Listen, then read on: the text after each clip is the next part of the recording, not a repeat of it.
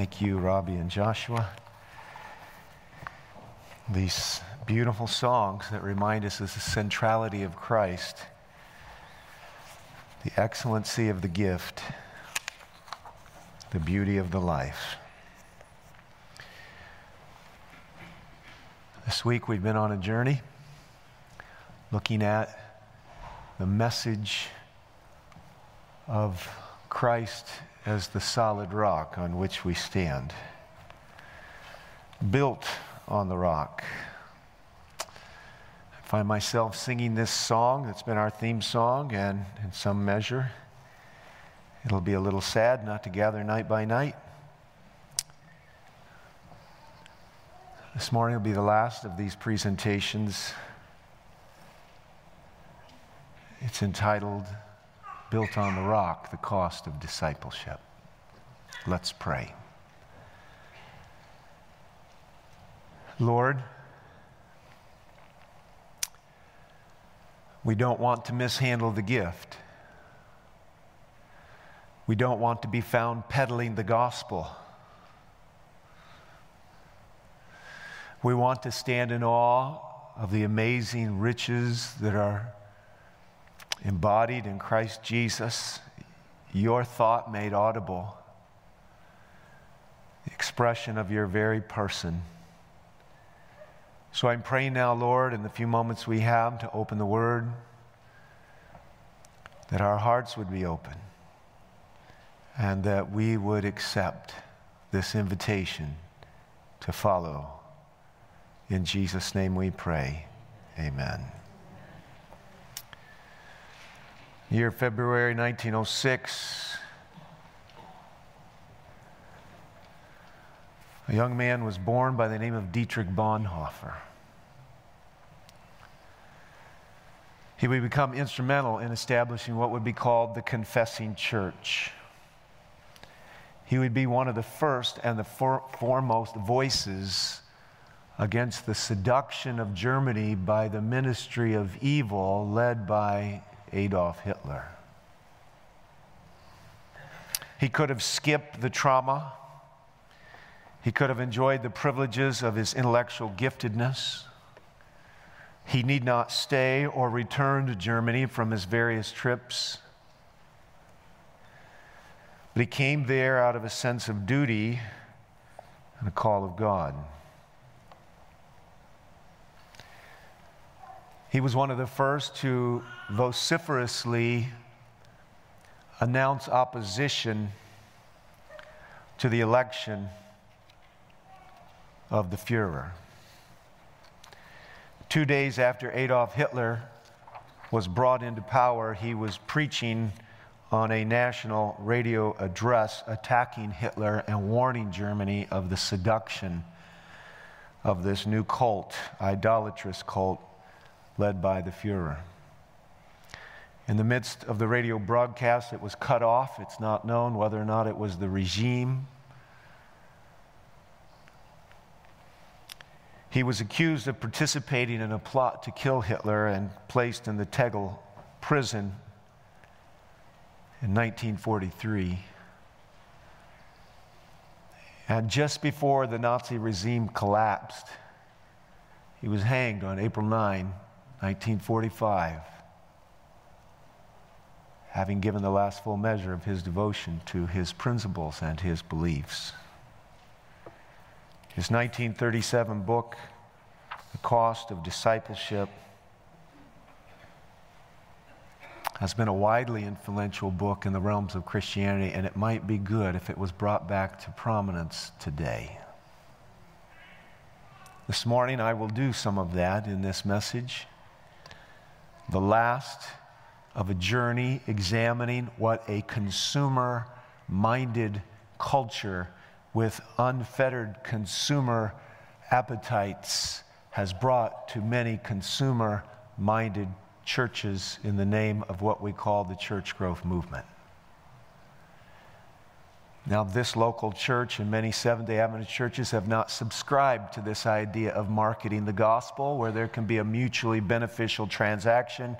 We give something to the community gives us something back. What is it that they give back? It's attendance. it's a chance to talk to them. Sometimes it's money, sometimes it's accolades, sometimes in the largesse of the crowds, it's a false sense of success. But the idea that the church is a business is anathema to the very first chapters of the Bible and the very last sentiments of grace.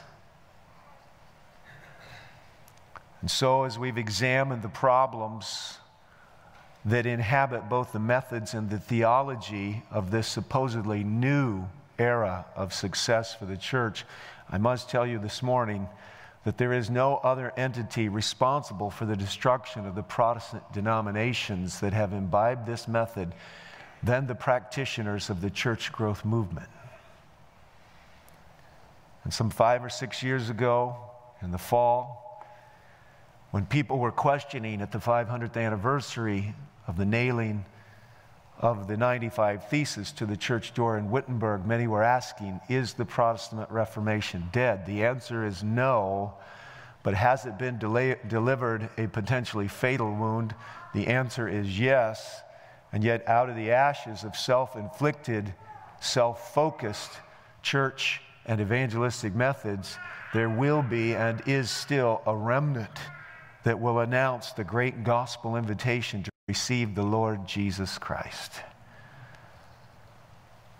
If you think Seventh-day Adventist is beyond the reach of this consumer-minded mentality, I just want you to know that every time you cater to your own concepts of preference and convenience and view the church as a place with offerings, some of which you will take advantage of and some of which you will not, and of course not every ministry is for everyone. But the idea that somehow the church exists for us as opposed for the glory of God and the salvation of the lost has infused itself in many a congregation which sits idly and nominally and apathetically by, watching society implode through the absence of the Spirit of God in the culture and the hearts of its leaders. So this morning I am compelled to tell you the premise of this last message and then take you through it and hope you can reflect on it, understand it, and embrace it. So this false philosophy, this deceptive and vain philosophy, which is destroying the spiritual future of millions and the living hope of thousands and tens of thousands in the present, you cannot have a religion based on self-interest and know the glory and the beauty of a call to selflessness. You cannot feed on the carnal heart in hopes that somehow it will produce the renewed mind and the divine nature. You cannot allow yourself to consider the world's methods and structures of you give me something and I'll give you something. And if it doesn't suit me and doesn't do anything for me, well, I'm washing my hands on it. I want to tell you today that a crossless religion is not only the reconfiguring of all Christian theology and lifestyle and practice, it is the destruction of the church. It is the highest order of abomination in the very name of God. There is nothing that epitomizes and captures the fullness of all that can ever be said about God than that dark day in that dark place where his dark-minded leaders of the church snuffed out his own very life, the expression of his most audible thought. In the name of reaching the lost, a crossless religion has been presented to the world, and they have bought it hook, line, and sinker, and the world has evangelized the church. Your children, your spouse, your parents, your friends, your work associates must not be engaged on the platform of a crossless Christ. Your church cannot be made strong. Your young people cannot be discipled or converted or nerved or called to be in an army rightly trained without knowing from the very beginning what a great indebtedness is theirs and what a great giver and redeemer and sacrificer is their dear Lord Jesus Christ. To take the cross out of Christian theology is to blot the sun from the cosmos. And yet it has been done, and is being done, supposedly in the name of success, over and over again, offering a costless, Christless grace. And so this morning, I want to say again, a religion in which the cross is not prominent, will completely disfigure that religion and make it into something else, and it has no power to transform and remake those who possess it. The cost of discipleship. Cheap grace is the deadly enemy of our church. We are fighting today for costly grace. This is Bonhoeffer, first few pages of his book. Cheap grace means grace sold on the market like cheap Jack wares. You could almost think he was writing in the 21st century. His book is almost 100 years old now. The marketplace mentality, the church as a business motif and modality. It's almost as if prophetically he's looking into the future and telling us grace will someday be sold like cheap Jack wares. The sacraments of forgiveness, sin, and the consolation of religion are thrown away at cut prices. Grace is represented as the church's inexhaustible treasury from which she showers blessings with generous hands. And this is true. But not without asking questions and without fixing limits. Grace without price, grace without cost. This is what the world wants, and you can almost hear it in the book of Romans when Paul says, because we're forgiven and we experience this grace, should we go on sinning so that grace can abound? God forbid, he writes. So echoes the sentiments of Bonhoeffer. The essence of grace, we suppose, is that the account has been paid in advance. And because it's been paid in advance, everything can be had for nothing. Since the cost was infinite, the possibilities of using it and spreading it are infinite, what would grace be if it were not cheap?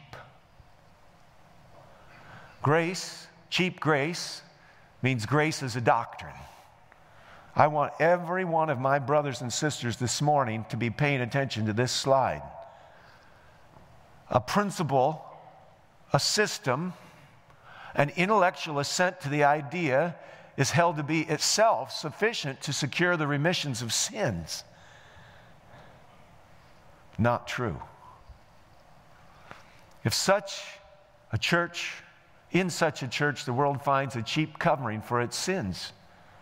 No contrition is required, still any less desire to be delivered from sin.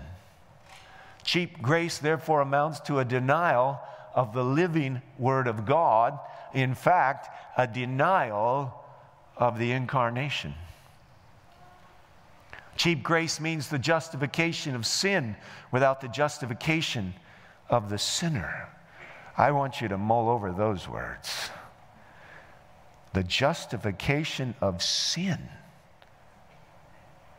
without the justification of the sinner. Think the modern church growth movement. Think the church as a business marketing dynamic where somehow I don't know how we ever came to this conclusion that we actually had anything as an enemy to offer God. Grace alone does everything, they say, and so everything can remain as it was before. Let the Christian rest content with his worldliness and with this renunciation of any higher standard than the world. Listen, we're to be renouncing the world, not renouncing a higher standard than the world. This is what we mean by cheap grace, the grace which amounts to the justification of sin without justification of the repentant sinner who departs from sin and from whom sin departs. Cheap grace is not the kind of forgiveness of sin which frees us from the toils of sin. Cheap grace is the grace we bestow on ourselves. Cheap grace is the preaching of forgiveness without requiring repentance, baptism without discipline, communion without confession, absolution without personal confession. Cheap grace is grace without discipleship, grace without the cross, grace without Jesus Christ, living and incarnate. Costly grace is the treasure hidden in the field. For the sake of it, a man will gladly go and sell all that he has. Costly grace is the gospel, which must be sought again and again, the gift which must be asked for, the door at which a man must knock. Such grace is costly because it calls us to follow, and it is grace because it calls us to follow Jesus Christ. It is costly grace because it cost a man his life, and it is grace because it gives a man the only true life. It is costly because it condemns sin, and grace because it justifies the sinner. Above all, it is costly because it cost God the life of his Son. Ye were bought at a price. And what has cost God much cannot be cheap for us. Above all, it is grace because God did not reckon his Son too dear a price to pay for our life, but delivered him up for us. And it is costly grace. This is the incarnation of God. Grace is costly because it compels a man to submit to the yoke of Christ and follow him. It is grace because Jesus says, my yoke is easy and my burden is light. Now a quote from the Desire of Ages. How then are we to be saved? As Moses lifted up the serpent in the wilderness, so the Son of Man has been lifted up, will be lifted up. It has been in the day she wrote it. And everyone who has been deceived and bitten by the serpent may look and live. Behold the Lamb of God, which taketh away the sin of the world. The light shining from the cross reveals the love of God. His love is drawing us to himself from the cross, the snake on the pole. If we do not resist this drawing, we shall be led to the foot of the cross in repentance for the sins that have crucified the Savior. Then the Spirit of God, through faith, produces a new life in the soul. That is, after the repentance, the thoughts and the desires are brought into obedience to the will of Christ. The heart, the mind are created anew in the image of him who works in us to subdue all things to himself. Then the law of God is written in the mind and the heart, and we can say with Christ, I delight to do thy will. So take your Bibles and open, if you would, to the book of Numbers, chapter 21. Numbers, chapter 21. We have to go to this seminal moment. It is not the beginning of the gospel, but it is the unavoidable conclusion and summation of what the gospel involves. Numbers, chapter 21, 3 or 4 short verses, a not so out of the way moment in the experience of Israel. Little in narrative space, small in the amount of ink on the white page and ink on the scroll, but large in the sense of explaining what this gospel is and what the cost of discipleship is and how the transaction from sinner to saint is made. Numbers chapter 21, verse 6. The Lord sent fiery serpents among the people, and they bit the people so that many people of Israel died. These fiery serpents were all throughout their wilderness wanderings, but through divine intervention, they were subdued and restrained. And to the delight of the nation of Israel, those 40 years in the wilderness, they went in and out of their tent without being bitten by the snakes. Verse 7. But so the people came to Moses and they said, we've sinned. Pause. We've sinned because we've spoken against the Lord and you. Intercede with the Lord that he may remove the serpents from us. And Moses interceded for the people. In the midst of that journey of prayer, God decides, like Abraham on Mount Moriah, to prefigure what salvation would cost, what it would be, and how it would work. And just like Abraham with the knife in his hands in Genesis 22, here in Numbers 1, we're going to get an insight in what this gospel transaction will look like and how it will work. These 4 short verses. Then the Lord said to Moses, make a fiery serpent, set it on a standard, and it shall come about that everyone who is bitten, when he looks at it, will live.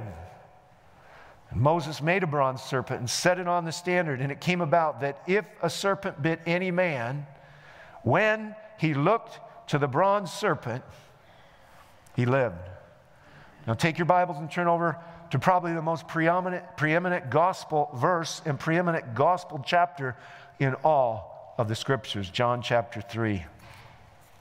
In John chapter 3, Jesus, who will be the serpent on the cross, he will become sin so that we might become the righteousness of God, the repulsive, the repugnant dynamics of death and dying embodied in the cursed, slithering snake.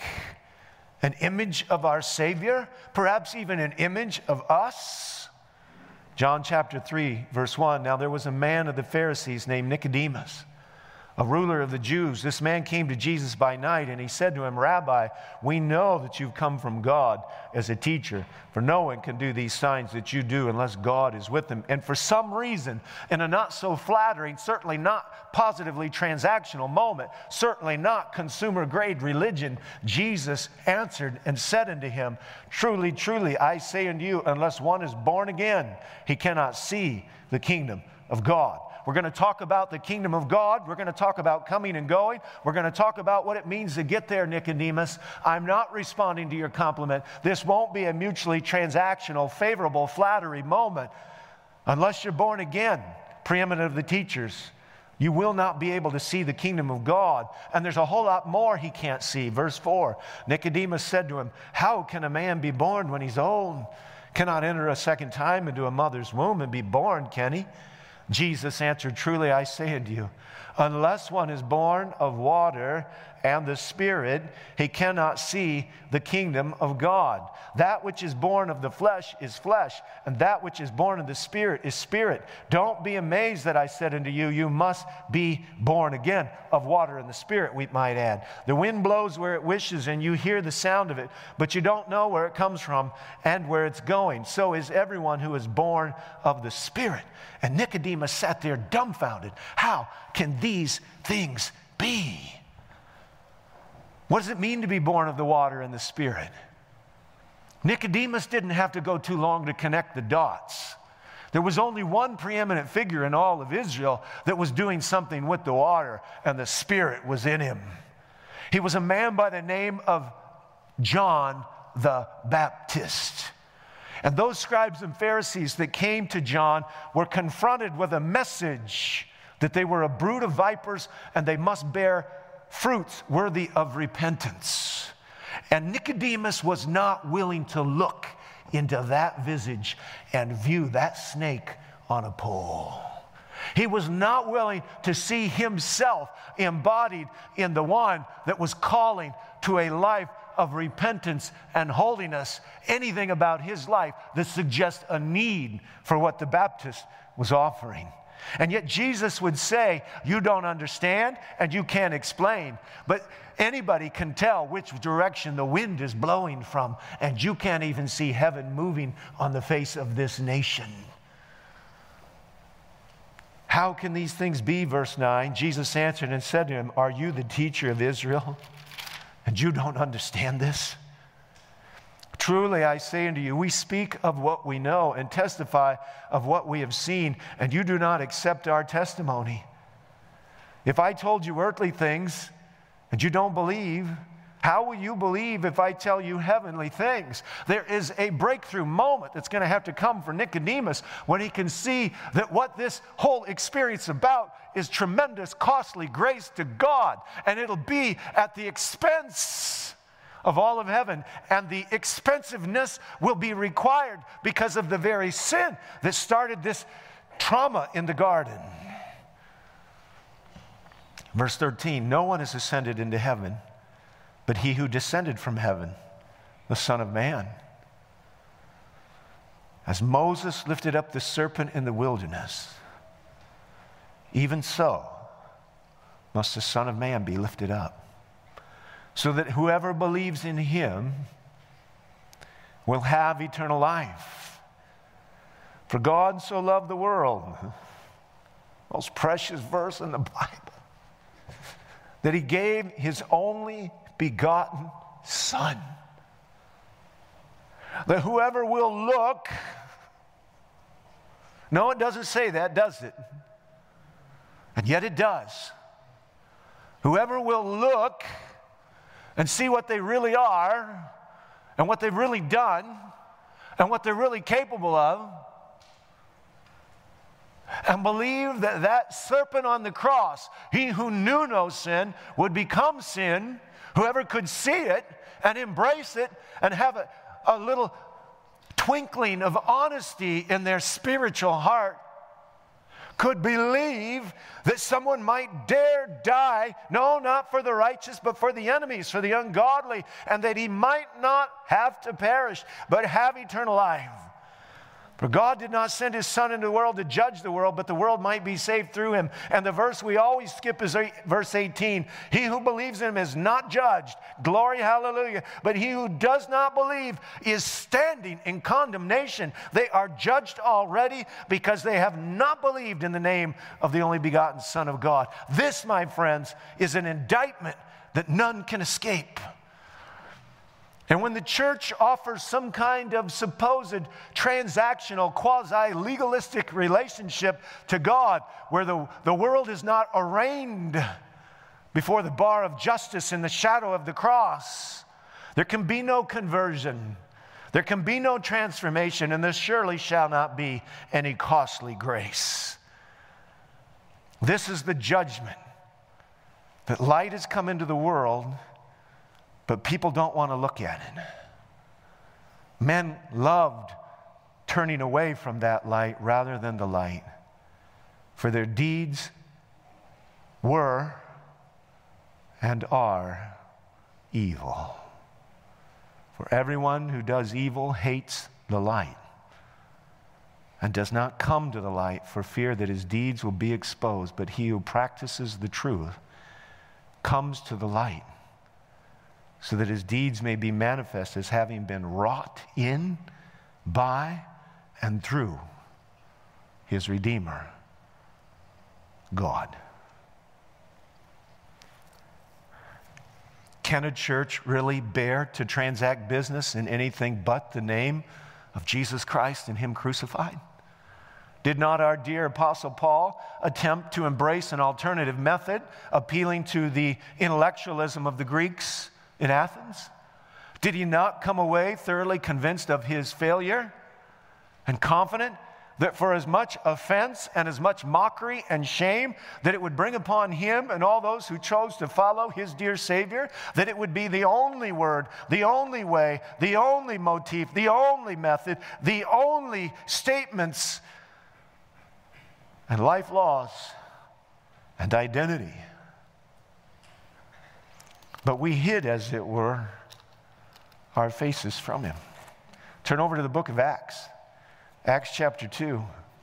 I want you to understand, don't bring anybody to church ever that you don't think is ready to make a journey as to what the cross does and the methods of heaven are. And if we have any doubt about whether or not the disciples got it, Acts chapter 2 assures us they did. The wind is blowing. The sound is heard. The people have gathered. And the sermon is on.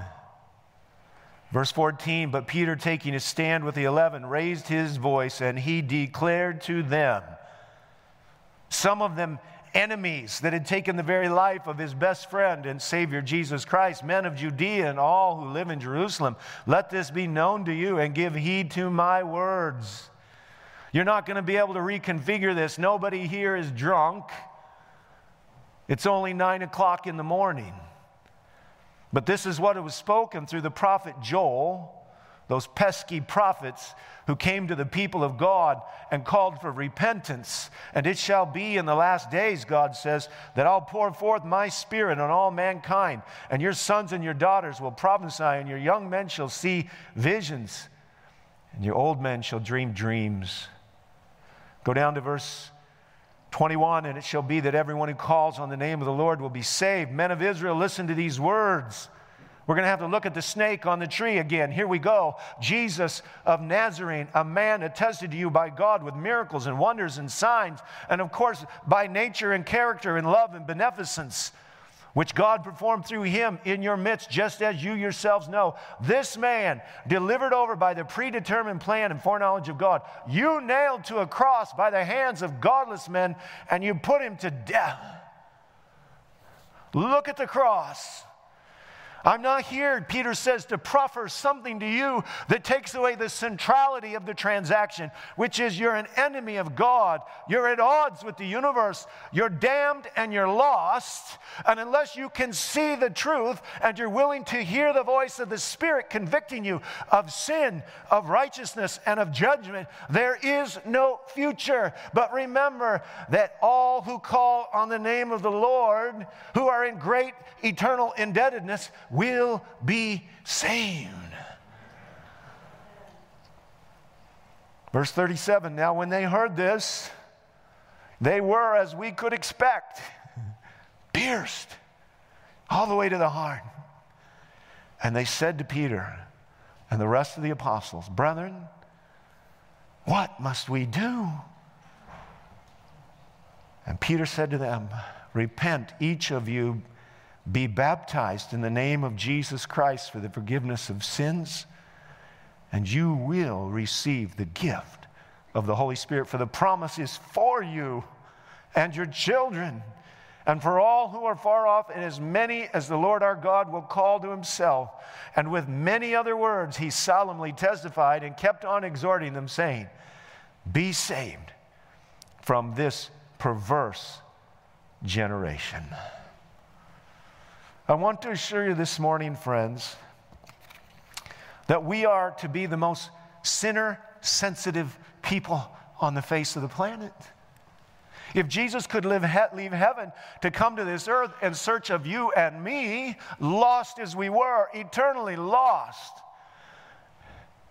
how could it be that somehow we would have a religion of convenience and transact in the name of grace transactions of convenience with the churches of business proffering out in supposed mutually beneficial things to the sinner and to God, which is a complete denial of the absolute transaction of eternal value done on behalf of those who had nothing to offer and were worse than that. They are and were, until they received this, guilty of taking the life of the life giver and the redeemer and the restorer.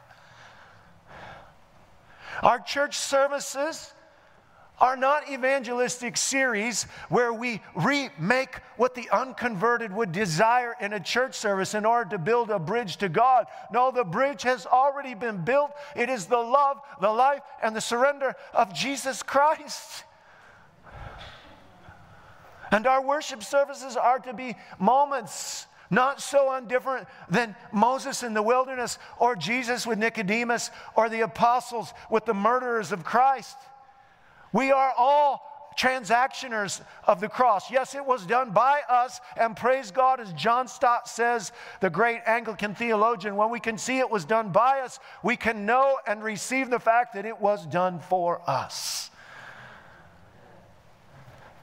No, the Reformation is not dead, but the devil is alive and well. And you cannot have a transactional consumer mindset and enter into some supposed cheap grace agreement with the church and think everything's okay, because the church can't save you.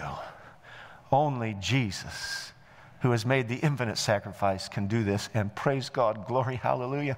If God be for us, who can be against us? And what can separate us from the love of God? Nothing, nothing, nothing. And this morning, friends, we are to study to show ourselves approved, and we are supposed to understand that this grace is costly.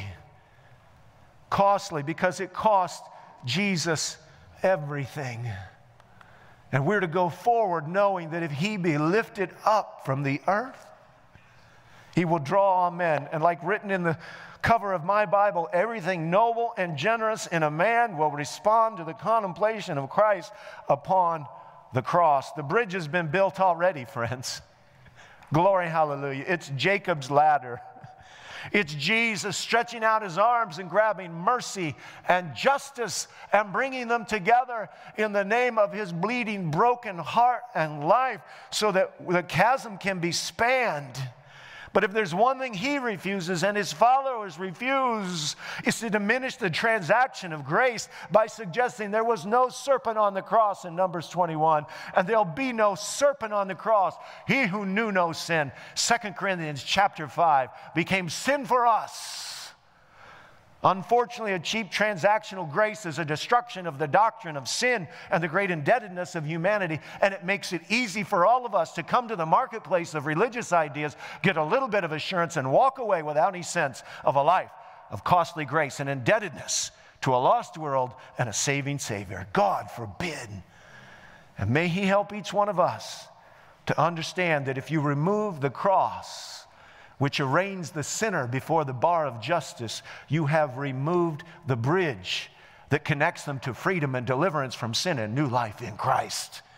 And no church service anywhere on the face of the planet can be so reconfigured without completely marring, in a blasphemous and abominating way, the very gospel itself.